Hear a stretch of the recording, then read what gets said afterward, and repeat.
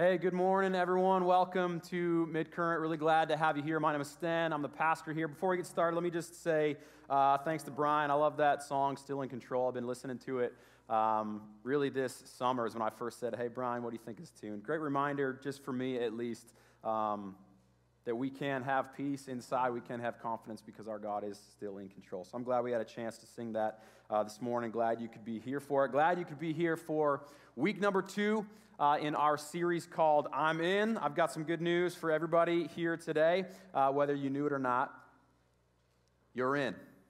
You are in. And if you're wondering exactly what that means, or if you're wondering what exactly it is that you are in for, that's what this series is all about. So I'm glad you could be joining us today. I'm glad you could be joining us online if you're tuning in as well. This whole series is really just designed to help you to understand, to help you remember maybe to help you discover for the very, very first time what it is that is true about you, and maybe most importantly, what it is that God sees in you.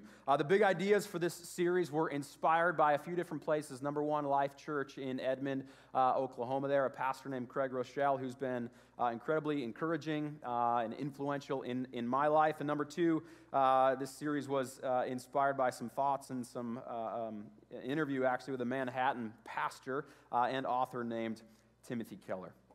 And it was actually after 30 years of ministry in Manhattan that Timothy Keller concluded that in today's post-Christian world, post-Christian meaning it's no longer just the norm, it's no longer just assumed that all people just kind of operate with some basic set of Christian principles or some basic set of kind of Christian foundations, right? So Timothy Keller has concluded that in today's kind of post-Christian world, the universal meaning of life, it's no longer this kind of sense that, hey, God wants us to be a good person. No, the universal meaning, the universal goal in life, he would say, from what he's experienced, the universal goal is to create an identity. All on your own, of your own choosing, right? To create your own identity and do it free from the guilt or the pressure or the expectation to be who anyone else says that you need to be. And the truth is, we're absolutely free to do that. The challenge is when we do that, right? The challenge is creating an identity all on our own, creating an identity of our own choosing. I would say it's extremely exhausting, and it's actually quite exclusive. Most of the time. It's exclusive because in order to hold yourself up as a model citizen or as an exemplary citizen, right, you inevitably have to hold someone else down in order to keep yourself up. And it's exhausting, maybe most of all, because you have to work really, really, really hard to be the person that you have determined you want to be, to keep up the image that you have decided you are going to create for yourself. Number two, you have to oftentimes defend yourself against all the other people who don't think you are representing you all that well or representing all the people like you. So it's exhausting. It's hard work. And so here is where I think Timothy Keller is so brilliant, right? Throughout each shifting trend and throughout each generation that he's experienced over the past 30 years, and he's been observing and pastoring a really diverse group of people in Manhattan, ethnically, socioeconomically, spiritually. Here's what he's so good at doing. He's so good at speaking to people about what is so good about the good news of Jesus. And so when it comes to identity, right, and this big kind of trend right now to create our own identity, when it comes to identity, here's what he would say is so good about the good news of Jesus. That identity found in Jesus is the only identity that is received, not achieved.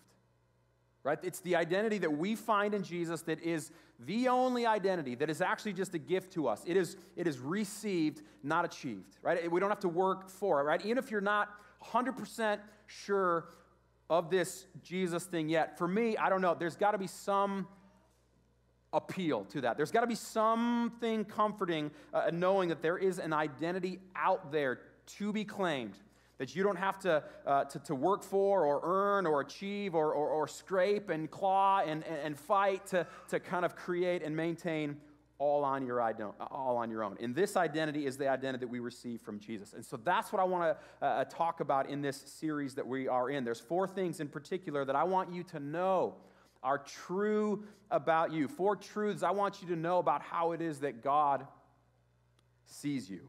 And all of them start with the letters I-N.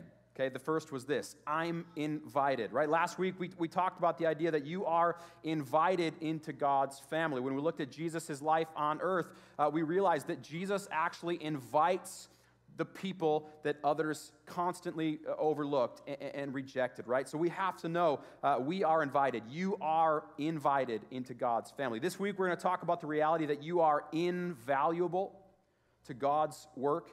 Next week we'll talk about the reality that you are influential for God's glory. And in week 4, when we close this series, we'll talk about the reality that you are invested into God's kingdom, right? You are invited. You are invaluable, you are influential, and you are invested. Today, I want to talk about the reality that you are invaluable to God's work. And just to be very, very clear here, so that nobody walks away confused or nobody's thinking, wait, what exactly is he saying? Invaluable, it does not mean not valuable, right? It actually means just the opposite, right? Invaluable actually means that you have value and worth beyond estimation, right? There's, you can't even put a number, can't even put a price tag on it. It means you have unique worth and purpose and value in God's eyes. And this is so central to our identity as children of God, that this one theme is repeated over and over again in various ways throughout the Bible. Romans 2 tells us that we're God's masterpiece, made new in Jesus to do the good works that he planned for us to do. Jeremiah in the Old Testament delivers God's message to God's people that God has a plan and a purpose for us that's good.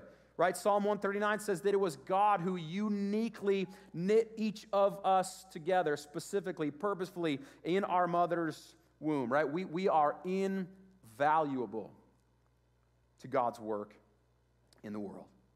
Okay, that's the good news that I want to talk about today. We are invaluable. And yet what makes this, I think, hard, this is just for me, right? I think what makes this so hard for some of us to believe, or maybe we've heard it before, I think what makes this so hard for some of us to really embrace, because maybe we've heard that our whole life, and we've grown up in church, we go, I know, I have value in God's eyes. I think what makes this hard for maybe others of us to really embrace is the fact that when we look at this, this thing called the church, and we look at everything else that everybody else does, it often looks so much more important than what we might be able to do. And we think to ourselves, well, I'm not that good. I'm not that talented. I'm not that spiritual. I don't play any instruments. My wife doesn't even let me sing in the shower, right? I don't know any Bible verses, and not only does everybody else knows all the Bible verses, but they know how to quote them in really, fancy sounding prayers. It can be so easy to go, well, I can't do that. Well, I just don't know how to do that. I can't do that. And the more we go down this path, and I'll be honest with you, sometimes I do. I'm the pastor of this church even, and sometimes I go down that path. I look around at all the other churches in the world, and I look around at all the other pastors in the world, and I think, well, I'm not that good. Okay, well, I'm not that good, right? And so the more we go down this path, the easier it is to believe the lie, and it is a lie. The easier it is to believe the lie that has crippled too many of us for far too long. And that lie sounds like this: if I wasn't here, it wouldn't matter. Okay? If I wasn't doing my little part over here, it really wouldn't make that much of a difference to the whole, right? I'm really not that important. I don't really do much. If I was not here doing my little part, it wouldn't really matter. That's the lie that I think it is so easy for us to tell ourselves and to start to believe. If I wasn't here, it wouldn't matter. And the truth is, I know that feeling, which is why my hope and my prayer for each and every one of you sitting in here today, my hope and prayer for everyone watching online today is that no matter who you are, no matter what your past has been like, no matter how many Bible verses that you know, or no matter how many of them you can quote in fancy-sounding prayers, my prayer is that you would know beyond a shadow of a doubt, no matter what anybody told you, a parent, a coach, your Catholic teacher in Catholic grade school, I don't care. My hope is that you would know beyond a shadow of a doubt that you are invaluable to God's work. And so to help you understand this just a little bit more, to get a little greater understanding about it, what I want to do today is introduce you to a metaphor that the Apostle Paul uses when he's writing to the Christians in the city of Corinth. They were known as the Corinthians. And here's what you should know very quickly before we get to what he writes. Here's what you should know about the majority of the Christians in Corinth. Corinth was a city where Paul actually started the church there and taught people about who Jesus was. And they raised their hand to be follower of Jesus, and a church began to form, right? So here's what you need to know about the majority of these Christians in Corinth. Most of them were not of noble birth, as Paul even himself acknowledges in the very beginning section of this letter. He writes to them, I know you are not born of noble birth. Okay? That means that the majority of them were not from, well-off, powerful families, in that region. But most of them were actually from, kind of low to middle-class families of just everyday, ordinary tradesmen and workers. And so perhaps Paul knew, as he's writing to them, as he's getting this first church to form, perhaps Paul knew who exactly he was writing to. Perhaps he knew that these Corinthians would need a little extra encouragement, a little extra assistance in understanding and comprehending their value to God and their value to the church that was starting to form there. He must have known that maybe they would have some doubts. Because here's what he writes to them. He uses a metaphor to help them understand their value. Here's what he writes in 1 Corinthians chapter 11, starting in verse 14. You can follow along with me on the side screens. Here's what he writes to them. He says, the human body has many parts. This is the metaphor he's using, right? Our human body. He says the human body has many parts, but the many parts make up one whole body. Okay? Many parts, but the many parts make up one. So it is with the body of Christ. Okay, Paul wants them to understand that something powerful happens when when many parts are joined together, right? He wants them to understand that their collective identity starts to change. Think about it like this, right? All animals, if we think about the animal kingdom, okay? All animals have an individual name on their own, but when they come together with other animals like them, they have a new identity, okay? Take, for example, elephants. One elephant is called a what? That was a trick question, but you guys are good. It's called an elephant, okay? But what about a whole group of elephants? A herd. Okay, let's do lions here. One lion is just a lion, but what about when there's a whole group of lions? A pride, okay? What about donkeys? Okay, tread carefully on this one here, okay? What do you call a whole group of donkeys? Stumped you. It's a pace. Okay? One donkey is a donkey. A whole group of donkeys is a pace. Here's last one, maybe my favorite. I will give a prize to anybody. I'm not sure what the prize is yet, but I promise you I will give you a prize if anybody can tell me what a group of vultures is called. A committee. It's a committee of vultures. Okay, so if you are ever wondering when is Midcurrent going to start a bunch of church committees, the answer is never, and this is the reason why right here. Okay, here's the point of this whole little animal kingdom exercise here. Being a part of a group larger than you changes you, right? That the same is true for us, okay? An individual, all on their own, who has committed their life to Jesus is called a what? A Christian or a disciple or a follower of Jesus. But when a group of Christians come together, right, at one time, one place, for one mission, what are they called? They're called a church, or what Paul is referring to here as the body of Christ. Okay? Church is not a building. Okay? It's a people. The church is not what we do, right? It's who we are. We are, all of us together, when we come together, we are the body of Christ. When we serve other people, we're the hands of Jesus. When we take the good news of Jesus across the street or across the world, we're the feet of Jesus. When we love other people well, we are the heartbeat of Jesus together. And there are many of us, all different, all unique, right? Just like the many different, unique parts of the human body.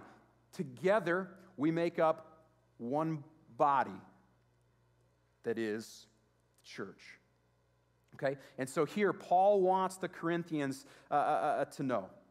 He wants them to know about this collection, right? He wants them to know something specific. And here's what he wants them to know about this collection known as the body of Christ. And here's what I think that he may want you and I to know as well. Every part of the body matters. Every single part of the body of Christ matters. See, I think in a way that Paul knew that Corinthians would, or that maybe we would develop part envy. See, I think he must have known that we would look at the part that we play, or maybe the part that we feel like we can play. And I think he knew that we would look around and go, man, I really wish I could play that part. Well, here's the part that I can do. Here's the part that I think I contribute. But man, I really wish I could play that part, because that seems a whole lot more important.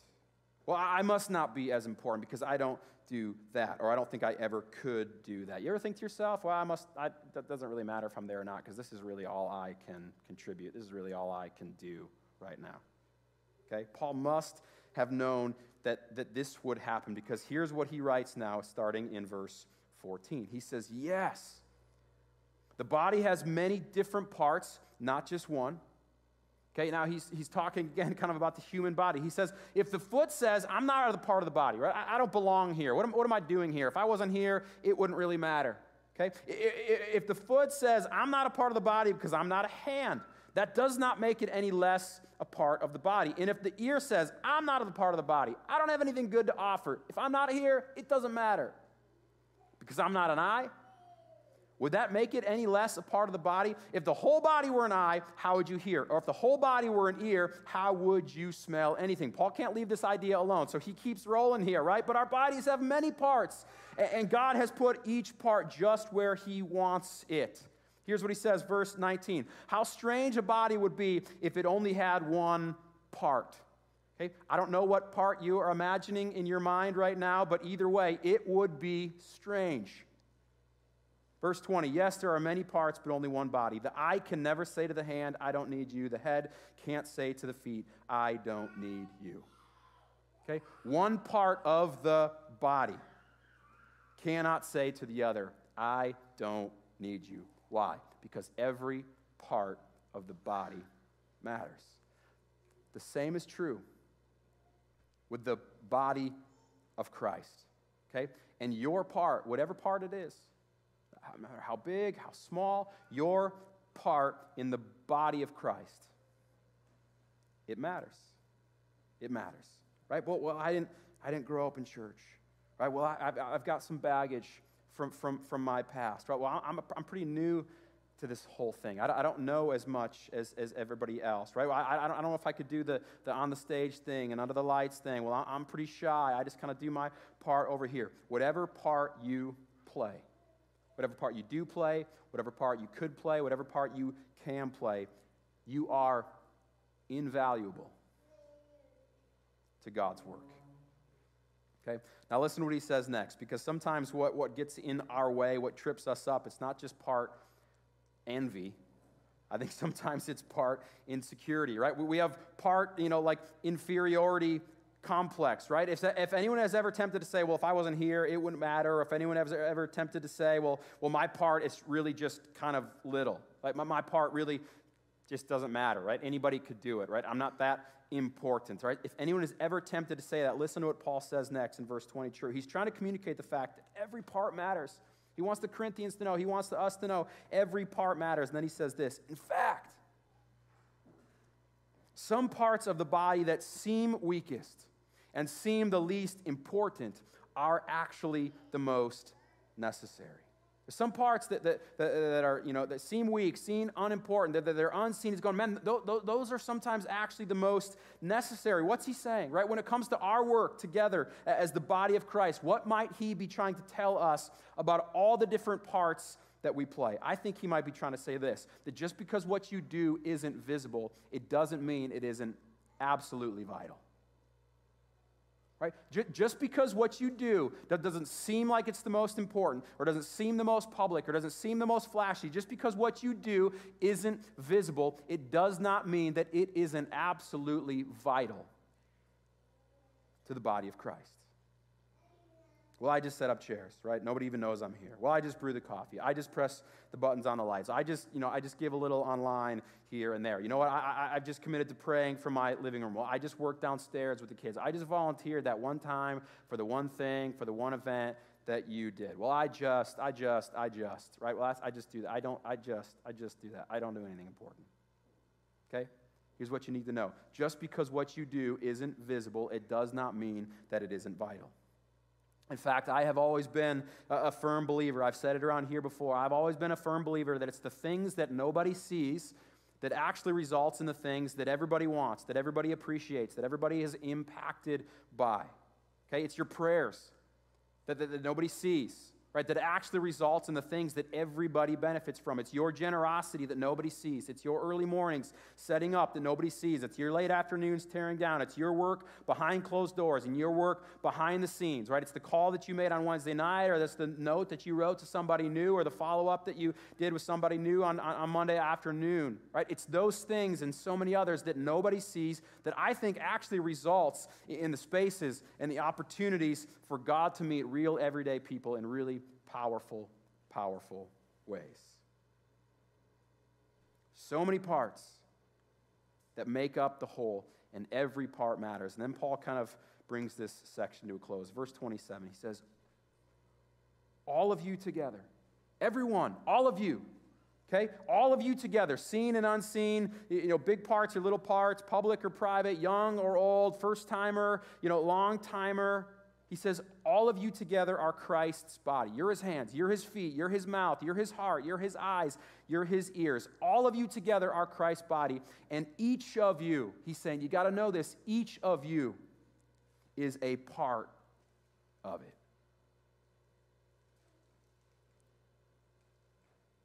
Folks, I want you to know that you absolutely have got a part to play. You are a valuable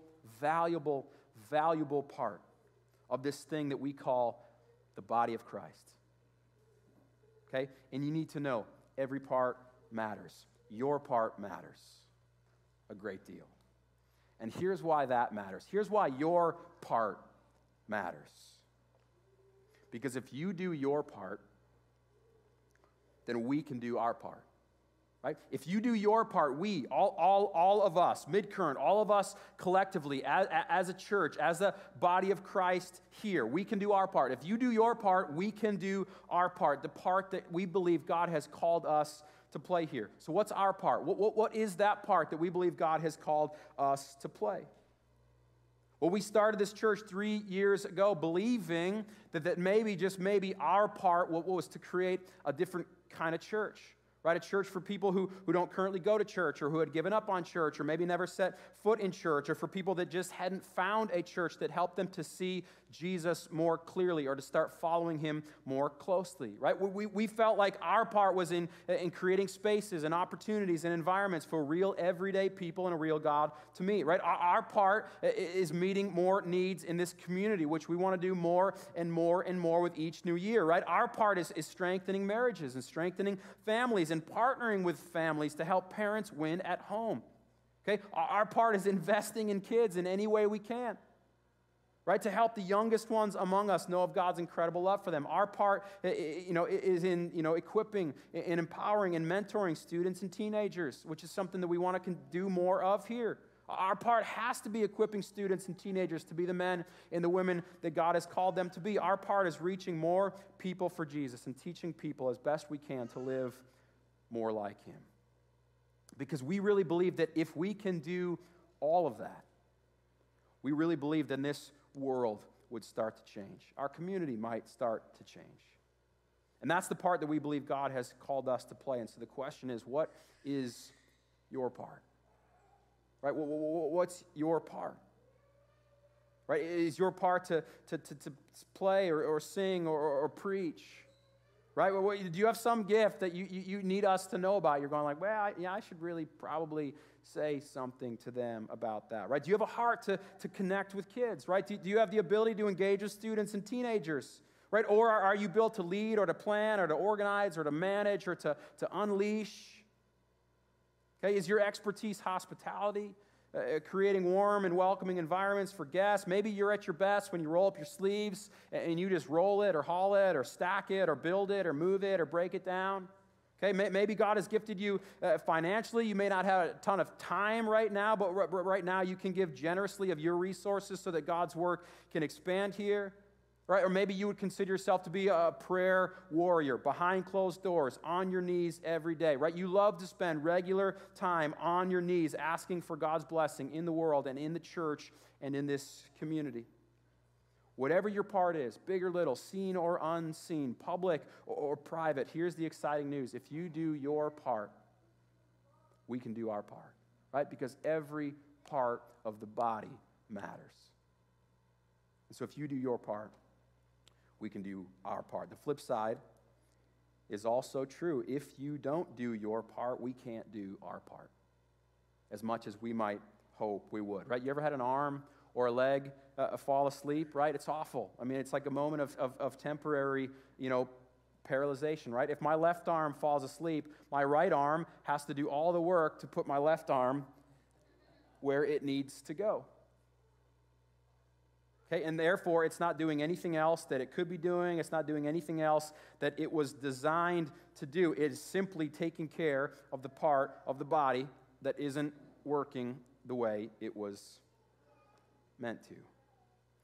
The same is true for this thing that we are a part of known as the body of Christ, right? And if the rest of the body is having to work harder just to fill in the gaps, just to fill in for the parts of the body that isn't working right or isn't working at all, that means that there's something that's not being done, right? That there's some thing that isn't being accomplished. There's some need that isn't being met. There's some teenager that isn't being mentored. There's some stomach that isn't being filled. There's some single mom that isn't being supported. There's some life that maybe isn't being changed.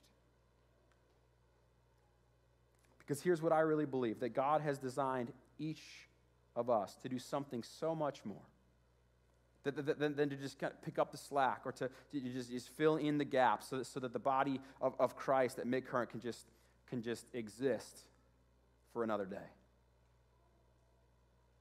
Right? I believe that God has designed us and equipped us and called us each of us, each of you uniquely.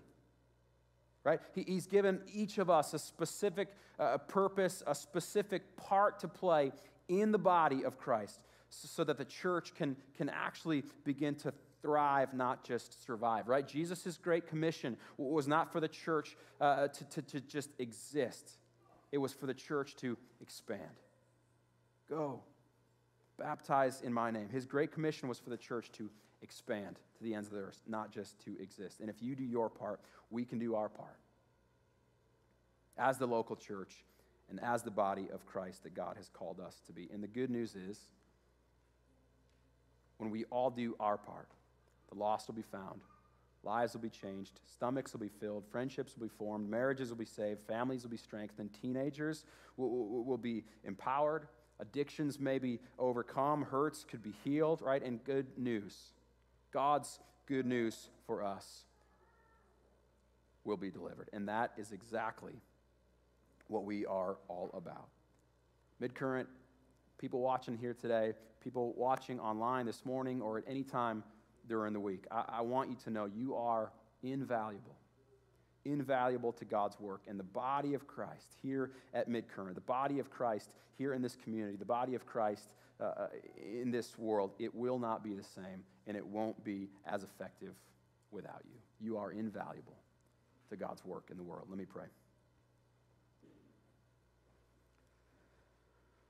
God, we give you thanks for the opportunity to be here this morning. God, our world is different right now, and sometimes it's just moments like this, to come together with others physically in one place, to set our hearts and our minds on you. God, sometimes that can put so much wind in our sails. And so, God, for those here with us today, I'm praying that we would experience the excitement and the encouragement, God, of being here together. God, for those watching online, we're just glad to still be one community together, God, because no matter where it is that we are, no matter where it is that we're watching from, no matter what day of the week, we are tuning in to this experience here, God. The good news is that together, collectively, all of us, everywhere, we are the body of Christ. We are your church. And God, we're honored and privileged to have been called here to this place, to western Wisconsin, to the St. Croix Valley, God. And so we're praying that you might help each of us to know individually what it is that you have created us and designed us to do. God, for anyone here who's going, geez, I don't know, I'm not sure, I've never known. God, would you speak to them in really clear and powerful ways, God, about what it is that you have equipped them to do? Would you speak to them in really clear ways about what part they might play in this thing that is known as the body of Christ? God, for all of us, whether we know or not, whether we're asking you to be clear to us or not, would you help us to have the courage, to have the boldness, to continue to step up, to be the people that you have called us to be. Not just on Sunday, God. This is not a one day of the week kind of thing. God, Monday, through the next Monday, God, 7 days a week, we are the body of Christ. We are the church, and we want to continue to reach out so that other people would know the good news about your Son, Jesus. So God, help us to be the best expression of the body of Christ here in the St. Croix Valley that we can be. And God, we're praying, if we can do our part, God, we pray that you would just blow us away with the part that you will play, God, in this community and in lives and in families. So we give ourselves to you, God, and we pray that you might do amazing things beyond our imagination here in our families, here in our lives, here in our community, and here in this church. And we pray these things in your name. Amen. Hey, well, we are really glad to have you here. We're glad to have you tuning in online if that's where you're watching from today. We're going to continue week 3 in this series, I'm In, next Sunday. We'd really be glad to have you back. Other than that, have a great rest of the week, and we will see you again soon. God bless you guys.